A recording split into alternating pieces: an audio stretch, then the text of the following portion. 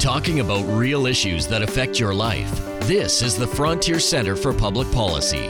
Hi, I'm Roger Curry. Are Canada's universities in trouble because of male geniuses like Jordan Peterson? More in today's Frontier Centre commentary. The Frontier Centre for Public Policy is Western Canada's most thought-provoking independent think tank. To learn more or comment on today's program, visit fcpp.org. It's rare that a Canadian university prof ends up on talk shows around the world.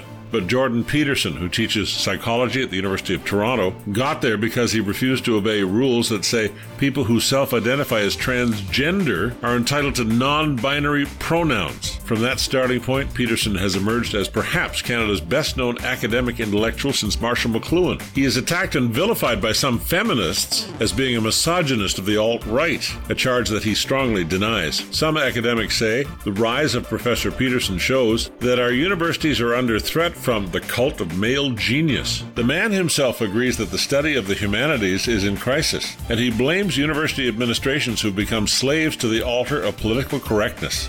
Many in the world of post-secondary seem to have abandoned traditional approaches to learning and questioning by making almost everything about race, gender, and imperialism. Too often they seem bent on turning students into warriors for social justice. Against such a backdrop, the study of history and other humanities have become little more than a playground for privileged idlers whose time might better be devoted to something like a community garden. I'm Roger Curry. Join the only independent think tank on the prairies next week for more thoughts on the frontier. For more on higher education, visit our website, fcpp.org. This has been Frontier Radio, sponsored by the Frontier Centre for Public Policy.